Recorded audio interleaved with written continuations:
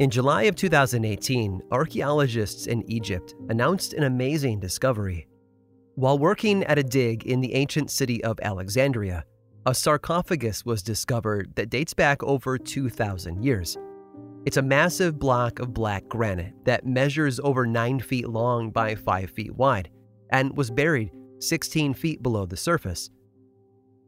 It's the largest of its kind ever found in Alexandria, and a rare discovery in a location that's been combed over by archaeologists for centuries.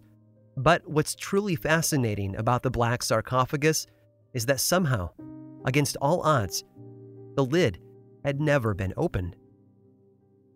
When news broke about the tomb, the world became obsessed. Jokes about ancient evils locked away, or of curses that could end the world, suddenly became popular memes on social media, and people began to ponder the obvious question: what in the world would they find inside when they finally opened it? What we witnessed in the aftermath of the announcement was proof of a very particular characteristic that most people share. We hate locked doors. We want to know what's behind them, what secrets might be hidden away. We seem to have an innate desire to open things that are closed off to us. But of course, that's not always a good thing. While some doors might be benign, hiding nothing more than winter coats or board games, other doors are there for a reason. They act like a barrier between us and unsafe places. They protect us from whatever dangers might lurk on the other side. They stand guard, separating our peaceful existence from the darkness of the unknown.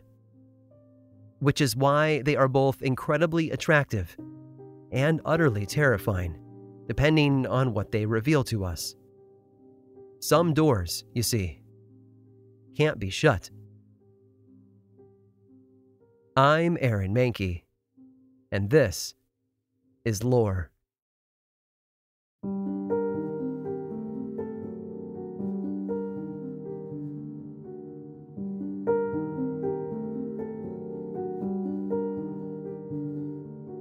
It's a small town, and it always has been. That's pretty common for most of upstate New York, though. It's a land of mountains and lakes, and lots of trees. Sure, the vast wildness of it all is broken up here and there by human civilization. Places like Rochester and Syracuse come to mind, but for the most part, there's not a lot going on. And that was just as true in the middle of the 19th century as it is today, if not more so. Most accounts of the period describe the area as barely settled, and the folks who lived there were cut from a rougher cloth. There were always exceptions, for sure, but not in Arcadia.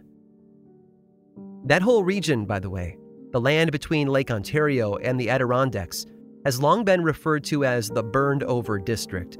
It's a term coined by Charles Grandison Finney back in the mid-1800s to describe the constant waves of religion that seemed to crash over the area. Finney likened it to a forest fire, and after a while, the folks there were honestly just burned out on it all. But a forest fire doesn't just consume all of the trees and undergrowth. It also lays the groundwork for something new by fertilizing and revitalizing the soil. So even though the region had already played host to countless Methodist circuit riders, the birth of Mormonism, and the spread of the Millerites, it was impossible to say they'd sworn off religion entirely. Time would tell. In the cold months that straddled 1847 and 1848, Western New York was experiencing one of their worst winters to date. In fact, as one local newspaper reported, people had become so consumed by the harsh cold and bitter weather that most of them forgot that Christmas was approaching. That's when John and Margaret arrived, along with their 2 children. Their 4 oldest had already grown up and moved out, and they were looking to make a fresh start. Their oldest son, David, owned a farm just outside of Arcadia, and their plan was to build a house near him and put down roots. But winter had stalled the construction, so when they arrived in the tiny hamlet, they were forced to find lodgings elsewhere. What they found was a tiny house on the edge of town, owned by one of the original settlers of the area, a man named Dr. Henry Hyde. It was a simple house, with 2 open rooms in the front, split by a set of stairs that led to the second floor and a pair of bedrooms. There was a large pantry, a kitchen, and a cellar. It wasn't ideal, but for a family of 4, it would work until the new house was ready. The family was Methodist by association. John worked as a blacksmith, and while I can't find any descriptions of the type of work he did, it said that he was an intense and inward sort of man who most people found to be pretty disagreeable. His wife, Margaret, was the opposite of all of that. She was social and talkative, known to be kind-hearted and a pleasure to be around. Their 2 daughters, Maggie and Catherine, were 14 and 10, respectively, although the youngest would turn 11 a few weeks after the move. And honestly, there was nothing special about the family or their home. They were just one more clan of settlers who had decided the burned-over district would be their new home. By spring, though, all of that would change. In the middle of March of 1848, John and Margaret climbed into bed after a long day of hard work. I can almost imagine the cold sheets against tired muscles and that wave of exhaustion that hits you the moment you lay your head on the pillow. But they weren't going to get sleep just yet, because that's when they heard a knock. It wasn't a knock at the door, though. That might have been expected, however unusual for such a late hour. No, this knocking came from somewhere inside the house. They ignored it for a few minutes, thinking that the house was just settling, but it continued long enough to pull all of them, even the 2 girls, out of bed. Together, they searched the house, but came up empty-handed.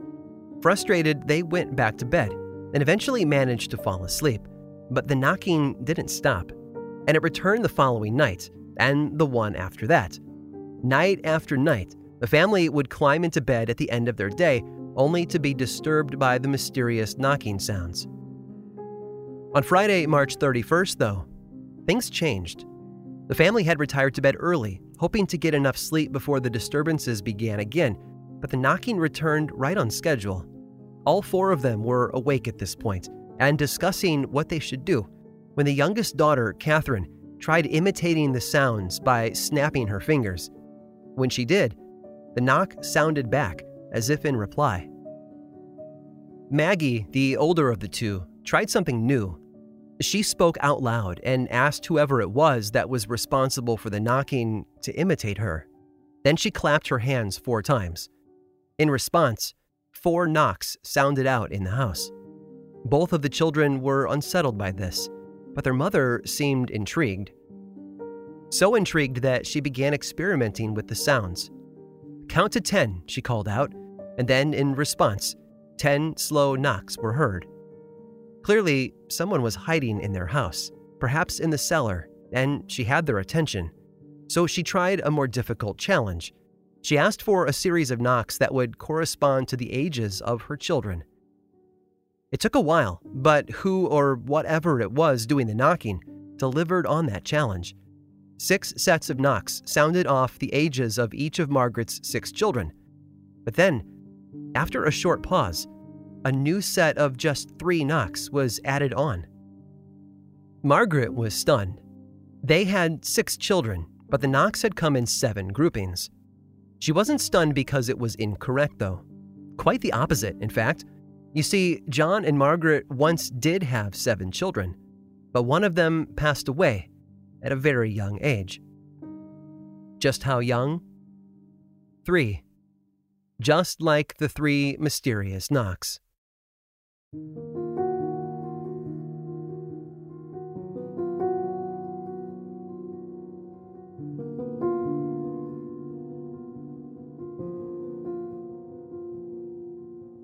It's easy to assume that John and Margaret had a unique situation on their hands, but that would be incorrect. In fact, history tells us that it's a lot more common than it should be. 1,000 years earlier, in the year 858, a chronicle by Rudolf of Fulda spoke of communicating with what its author referred to as a rapping intelligence. In 1520, German theologian Philipp Melanchthon recorded that mysterious knocking was reported in the city of Oppenheim. And nearly a century later, in 1610, a priest from Ayr, who was known only as Mr. Welsh, recorded his own experience of communicating with a mysterious being through raps and knocks. And of course, long-term fans of lore might remember the story of John Mompesson, the magistrate from the English town of Tedworth. In 1661, his household was bothered in much the same way John and Margaret's was. Joseph Glanville, author of the earliest account of the Tedworth events, noted in 1681 that an invisible being actually answered the drumming of the people inside the house with matching sounds of its own. One last example, and one with an unusual connection to the Methodist Church. John Wesley, the founder of that denomination, noted in his family memoirs that his father's household experienced a similar sort of phenomenon. At one point, their home was filled with a supernatural storm of raps, knockings, footsteps, and even groans. It happened often enough that his parents gave the invisible being a name: Old Jeffrey. So when I tell you that John and Margaret weren't able to sleep for much of March because of all the rappings they heard, I don't want you to think it was unique. Special, perhaps, because most of us have never heard mysterious knocking sounds in our homes, but certainly not a one-of-a-kind event. They were, in a sense, the newest of many. What did make their experience unique, though, was that it had become a conversation, and not just a knocking and response sort of conversation, but one with depth. And all of that credit falls squarely on Margaret's shoulders. She was the only one to test the being, to build rules and a system. She even managed to set up a way to answer questions by requesting silence for a no and knocks for a yes, which is how she pressed deeper into the conversation. "Are you an injured spirit?" she asked out loud. 2 raps came back in reply. "Yes." "Were you injured in this house?" Again, 2 raps. "Is the person who injured you still alive?" 2 more raps followed. The conversation continued this way for a time, allowing Margaret to put the pieces together. The spirit claimed to have been murdered right there in the house just a few years before. He had been a 31-year-old man who left behind a wife and 5 children, 2 sons and 3 daughters, if we're keeping track. And after being killed, his remains were hidden in the cellar. It was all quite a lot to take in, and understandably, Margaret and the others didn't think anyone would believe them if they talked about it. Instead, they decided to show someone, to let them experience firsthand the same thing they had heard. Which is why, despite the late hour, Margaret sent John out into the cold night air to fetch their neighbor, Mary Redfield. Mary was known to be a level-headed woman who spoke her mind. Surely she would bring a skeptical view into an unusual situation. She later reported that while she had heard of the nightly knockings from John and Margaret's daughters earlier that winter, she had never taken it seriously. But all that changed the moment Mary asked out loud for the spirit to knock 5 times. And it complied. It was a moment that triggered an avalanche, and their lives would never be the same. Mary called for her husband to join them, but others followed as well. Before midnight, there were at least 15 neighbors inside the house, all listening to the spirit reply to questions and give more details about its dark past. The next day, Saturday, April 1st, those 15 people told others, and by the time the sun set, the little house was packed with close to 300 eager observers. That's 300 fresh sets of eyes and ears, 300 new minds to process everything they experienced, and 300 hearts thumping loudly from the thrill of it all. Of course, in a sample size that large, there are bound to be doubters. Even hearing the rappings with their own ears wasn't good enough for many of the people there that night. They suspected fraud, as any of us might today. So they did the only logical thing they could think of. They searched the house from top to bottom. Try as they might, though, no one was able to find a hidden prankster. They looked in every corner and crawl space, even splitting up to see if they could catch the culprit on the move. But not a single piece of physical evidence was found that could expose the fraud. At one point, everyone left the bedroom where the rappings had been heard, and then the door was locked. Then they gathered in the room directly beneath it and called out for more answers. The knocking responded in the usual way, clearly coming from the bedroom above. It was frustrating, I'm sure. Everyone could hear the sounds. Dozens and dozens of visitors with nothing to gain by joining up with Margaret and John would all go on record as having witnessed it all personally. But despite their attempts to explain it all away with logic and reason, they had come up empty. And that was a problem. Because if they couldn't find a natural explanation, all that was left was the supernatural.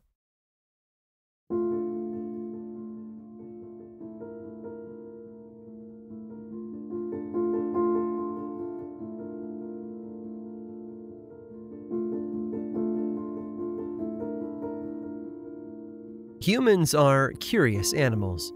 When presented with a riddle, our minds race to find a solution.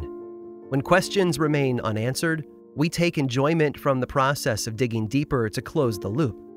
We love story, sure, but at the end of the day, what we want most of all is the truth. On the first night of ghostly conversation, when Margaret sent John next door to grab Mary Redfield, they were beginning that process of grasping for answers. Mary, to her credit, arrived as a skeptic, but the events she witnessed quickly turned that doubt into belief. In response, she dashed out of the house to grab another friend of hers, Mrs. Dusler. At this friend's request, her husband, Mr. Dusler, came along. He was a lot like Mary had been. He was full of doubt, even going as far as to mock the very idea of communicating with spirits. But by the time he and his wife arrived on March 31st, there was already a crowd in the house, and that made him curious. In fact, most of the people who had come to visit refused to step foot into the bedroom where the knocking had been taking place. Maybe Dusler saw that as a challenge, or perhaps all of that communal fear wore down his initial skepticism. Whatever it was, shortly after arriving, Dusler was standing in the bedroom, calling out questions to the unseen entity and recording his answers. Some of the questions repeated things that Margaret had already learned, but Dusler seemed to dig deeper than she had. He uncovered the story of the spirit's untimely death inside the house, but he also managed to pull in more details to paint a bigger picture. One new clue turned out to be the dead man's occupation. He'd been a peddler. Today we have online shopping and the local market to take care of our needs, but in 1848 things were a bit different. If your town didn't have a general store, you'd have to travel far out of your way to find the nearest one, where you would then purchase the things that you needed. Food, supplies, clothing, all of those items waited for you in a far-off shop. Peddlers tried to meet the more immediate needs of people living far from a general store. They were traveling salespeople, equipped with a wagon or a cart full of goods, who would arrive in town to sell what they could before wandering off to the next place. They carried important items with them, as well as non-essential valuables, and of course, a good pocket full of cash from all their business. Peddlers are pretty common in folklore in general.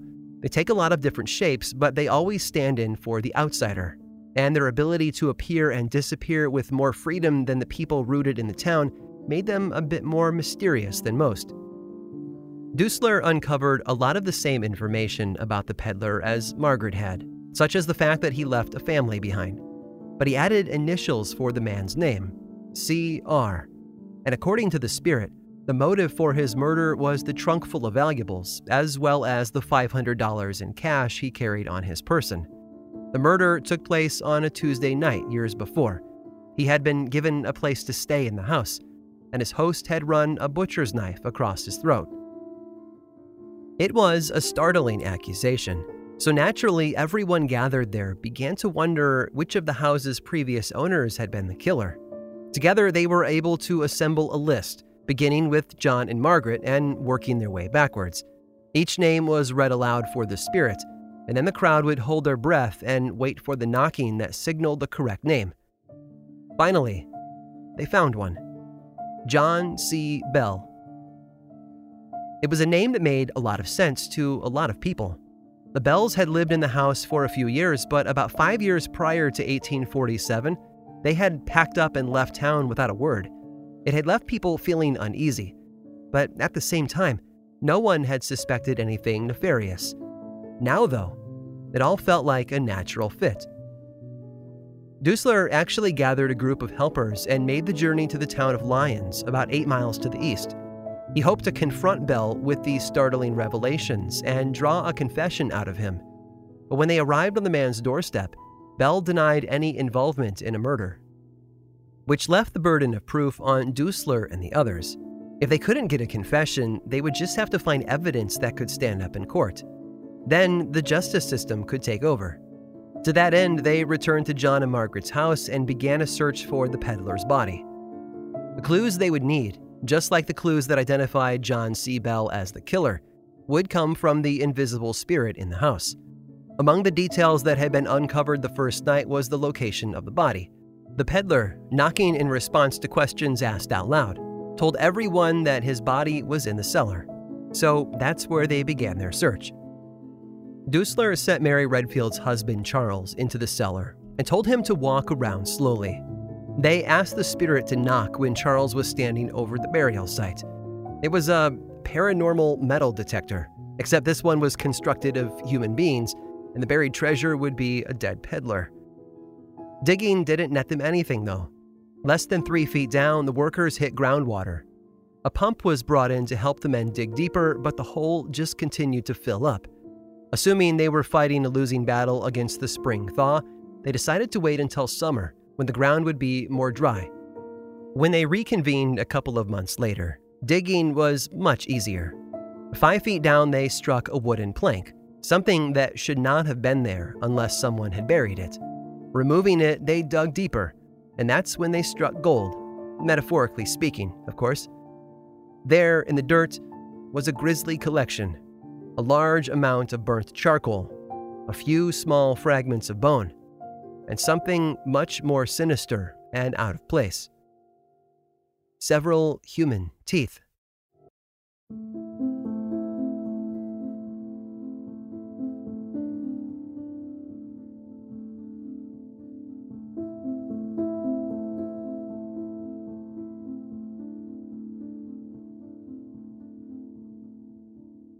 It was unusual, but it was far from proof. In fact, what little they were able to uncover failed to satisfy those looking for the truth. There had been no body, only a small amount of evidence that hinted at one. It was the smoking gun without the gun itself, just a thin curl of smoke hanging in the air, and that made it impossible to consider the matter closed and done. It was enough to cause some people to doubt the situation entirely. They believed that there were simply natural noises in the house that had been misinterpreted as some sort of communication from the other world, leading the neighborhood to fall down a rabbit trail of murder and cover-up. But there were other things that pointed toward it all being true. First, there's the testimony of a woman named Lucretia Pulver. She had lived with the Bells for a while right around the time the murder was supposed to have taken place. According to her, a peddler did indeed arrive at the house one day. She described him as perhaps 30 years of age, dressed in light gray pants and a black coat. She recalled the peddler talking with the Bells, showing them his various items for sale and making small talk. Lucretia seemed to think that perhaps the Bells knew the peddler already, perhaps from prior visits or maybe through a family connection. So she felt that she could trust the stranger enough to buy something from him. Before she could, the Bells abruptly fired her and kicked her out. They claimed it was because they lacked the money to pay her, but that if they were ever in need, they would call her back for small jobs. Lucretia was forced to return to her mother's house until she could find new employment, but asked the peddler to come visit her there so she could buy an item she was interested in. The peddler agreed to stop by that very night. He never showed up, though. In fact, he seemed to have vanished from town completely. 3 days later, she was called back over to the Bells' house to resume her duties there. But things felt odd. There was tension in the air, and certain clues seemed to jump out at her. First, Mrs. Bell, the woman who had fired her due to lack of funds, had a fun time showing off all of the new items she claimed to have purchased from the peddler. Then there was the stack of clothing she wanted Lucretia to alter, items that were all too large for Mr. Bell to wear. Included in the mix was a pair of light gray pants and a black coat. While she was there doing her work, Mr. Bell spent most of his time in the cellar. Mrs. Bell claimed that rats had been digging up the dirt floor down there, and he was carting in loads of fresh dirt to fill in the damaged area. None of it felt normal to Lucretia, though, and she couldn't help but report it later when questions arose about the Bells. One of the Bells' friends was a woman named Ann Pulver, who also happened to be Lucretia's mother.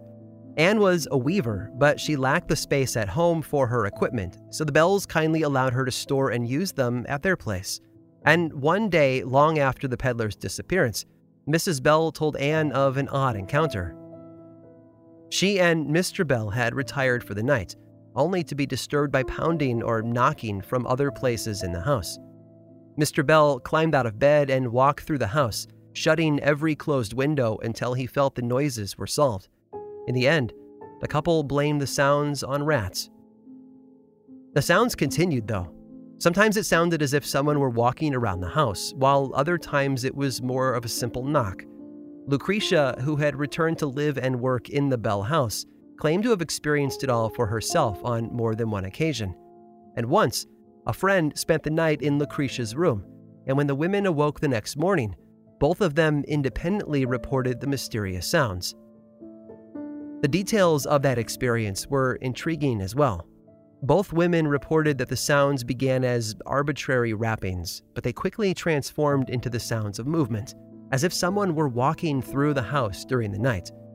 The women claimed the footsteps traveled across the kitchen to the center of the house, and then down the stairs to the cellar. There was only one problem with that, though. The Bells had left earlier that day for a visit with friends in Loch Berlin, 10 miles away. Lucretia and her friend were the only people in the house. The next couple to move into the house was Michael and Hannah Weekman, and while they might have expected a normal place to raise a family, what they found instead was something far less normal than home sweet home. Not long after moving in, Hannah claimed that they heard the sounds of knocking somewhere in the house just after she and Michael had gone to bed. Her husband got back out of bed and ran to the door to see who might have come to visit them so late in the evening, but found no one there. Once he was back in bed, the knocking sounded again, and he returned to the door only to find no one waiting for him. Hannah said she convinced Michael to stop checking because she was afraid that someone might be trying to lure him outside where they might harm him.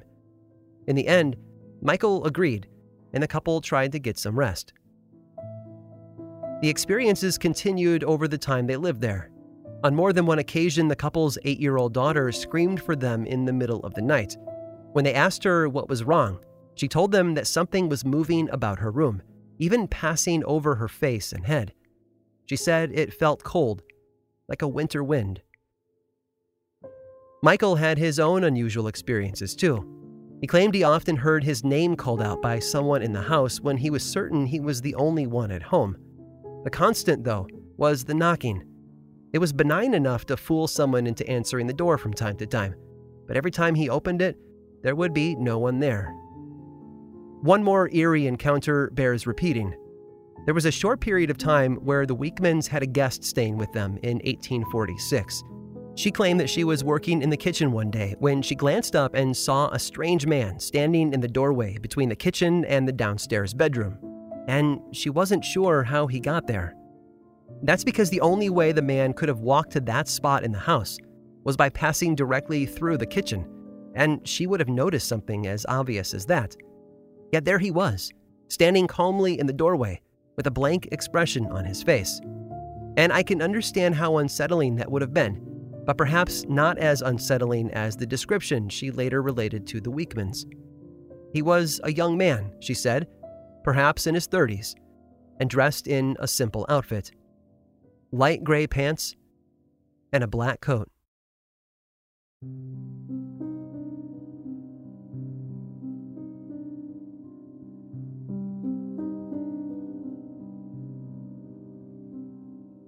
I'll admit that the house John and Margaret moved into came with a lot of baggage. The trouble is, it all gets a bit murky when we throw in the mysterious knocking sounds and the apparent communication with the spirit causing it all. It's one of those stories that sits on the edge of belief and doubt, and it's not easy to process. But we can't deny that Margaret opened a door. What exactly that door revealed, I think, is up for debate. If we believe that it revealed the presence of an invisible entity, then we can easily assume the rest to be true. The spirit revealed a murder, named the killer, and located the evidence, however sparse it might have been. That's one option. The other is to chalk all of the rappings and knocking sounds up to natural explanations. The story of the murder is just that, because it lacks any evidence to back it up. Yes, people had unusual experiences in that house, but without any body to point at, it's impossible to definitively label everything as fact. Still, the fallout from their experience in that house has left a lot of people wondering, and much of it was documented. The events that took place the weekend of March 31st, 1848, generated dozens of written and signed eyewitness testimonies. John and Margaret's stories were backed up by strangers and friends alike who visited the house and witnessed it all for themselves. We can be skeptical, sure, but that's a lot of evidence to ignore. It was an experience that hinted at a dark past, at events that took place long ago that needed to be exposed to the light of the present. But what's interesting to note is just how much the future was impacted by all of it, because most historians agree that whatever happened that weekend in 1848 sent out ripples that touched millions of lives. I told you that the house had a connection to the town founder, Dr. Henry Hyde. The house burned down in the 1950s, and the town is barely on the map today, but you can still do a search for Hydesville and find where it all was. But while the epicenter is gone, the waves that rushed outward have left their mark. All thanks to John and Margaret Fox. After everything settled down, their two daughters, Kate and Maggie, began to experiment with their own forms of communication with the spirit world. By 1849, they were standing on the stage at Rochester's Corinthian Hall, a lecture hall that had played host to Charles Dickens, Ralph Waldo Emerson, Susan B. Anthony, and Frederick Douglass. They demonstrated, right there in front of a sold-out audience, that the world beyond our own was alive and active, and if we knew how to open the door, we could interact with it. All you had to do, I suppose, was knock. Historians today point to the Fox sisters as the founders of one of the most powerful religious movements of the 19th century, known as spiritualism. They toured for decades to spread the word, and countless imitators followed in their footsteps. When the Civil War left the country devastated physically and emotionally, it was spiritualism that filled the void, providing the grieving with a thread of hope. In 1888, though, 40 years after that crazy weekend in Hydesville, the Fox sisters announced that their act had all been a hoax. The knocking sounds their audiences had heard from the stage weren't spirits at all, just the clicking of their ankles as they rotated their feet. It was smoke and mirrors, and it called everything they claimed into question. Everything except that house. Kate and Maggie may have been frauds, but the events that inspired them were something else entirely. It doesn't get talked about enough, but throughout most of that weekend of 1848, the girls weren't even in the house. They left the craziness with their mother, Margaret, while John stayed behind to help visitors and investigators. And John was the only one of them to never claim anything close to mediumship. Like I said before, the house burned down in the 1950s, taking the true hero of the story out of the picture. It was the house that started spiritualism, not the Fox sisters, and it's sadly been lost to time, but not before giving us one final big reveal. You see, in 1904, a group of children were playing in the house when they came upon something completely unexpected. Some of the children had gone down to the cellar, where they accidentally broke a portion of one of the walls. When the homeowner went downstairs to inspect the damage, he saw something he wasn't expecting. Something inside the wall. After bringing in some help, he and the others managed to pull back the pieces of the wall to fully reveal what had been hidden inside. And then they stood and stared. It was a wooden trunk and a human skeleton.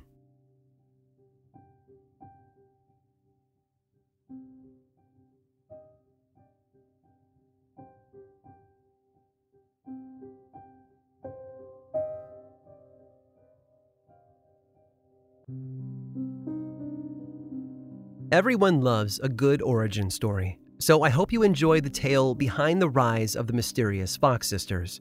But before you assume there are no more skeletons in the closet, so to speak, I have one more tale to tell you about that family. Stick around after this short break to hear all about it.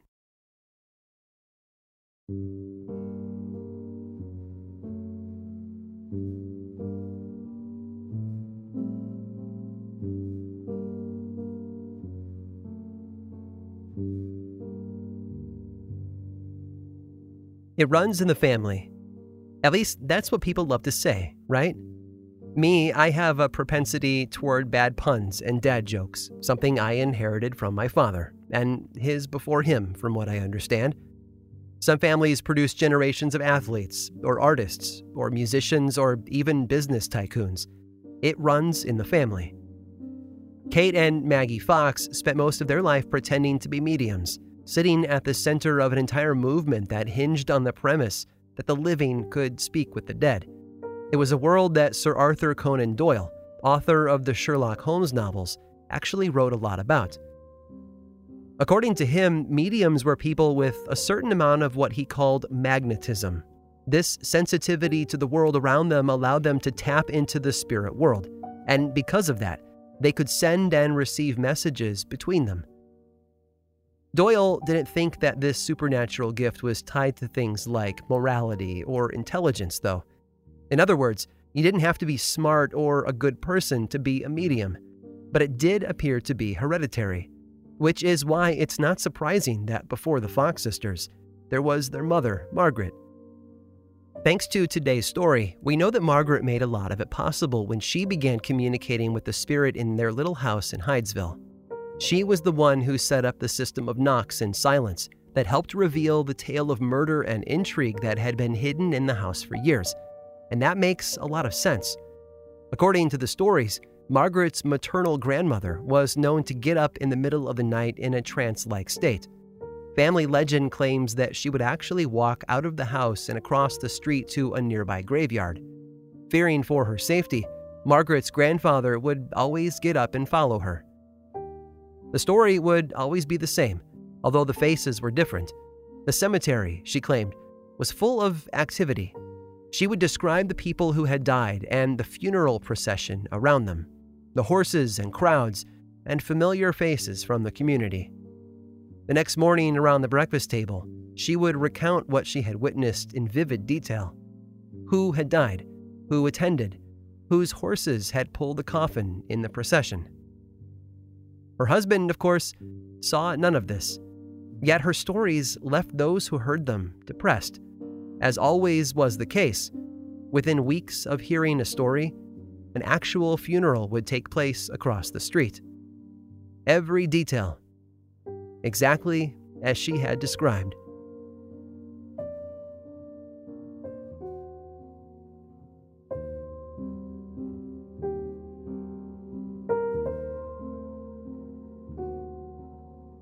This episode of Lore was written and produced by me, Aaron Mahnke, with research by Sam Alberti and music by Chad Lawson.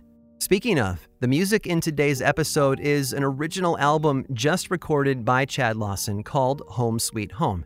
It will be available for streaming and download purchase on November 2nd, but you can pre-order it right now. You can head over to chadlawson.com/lore to learn all about it. I make two other podcasts, Aaron Mahnke's Cabinet of Curiosities and Unobscured. Just like Lore, both are explorations of dark history, with Cabinet of Curiosities focused on small little tales of curious things, while Unobscured is a 12-episode season that dives deep into a single topic. This season, the Salem Witch Trials. I write and narrate both of them, and I think you'd love them, so check them out. Lore exists outside this podcast, too. There's a Lore book series in bookstores around the country and online, and a Lore TV show on Amazon Prime Video. The second season came out on October 19th, and it's just waiting for you to check out if you want more lore in your life. You can always learn about everything going on over in one central place, theworldoflore.com/now. And if you're a social media person, you can follow the show on Twitter, Facebook, and Instagram. Just search for Lore Podcast, all one word, and then click that follow button. When you do, Say hi. I like it when people say hi. And as always, thanks for listening.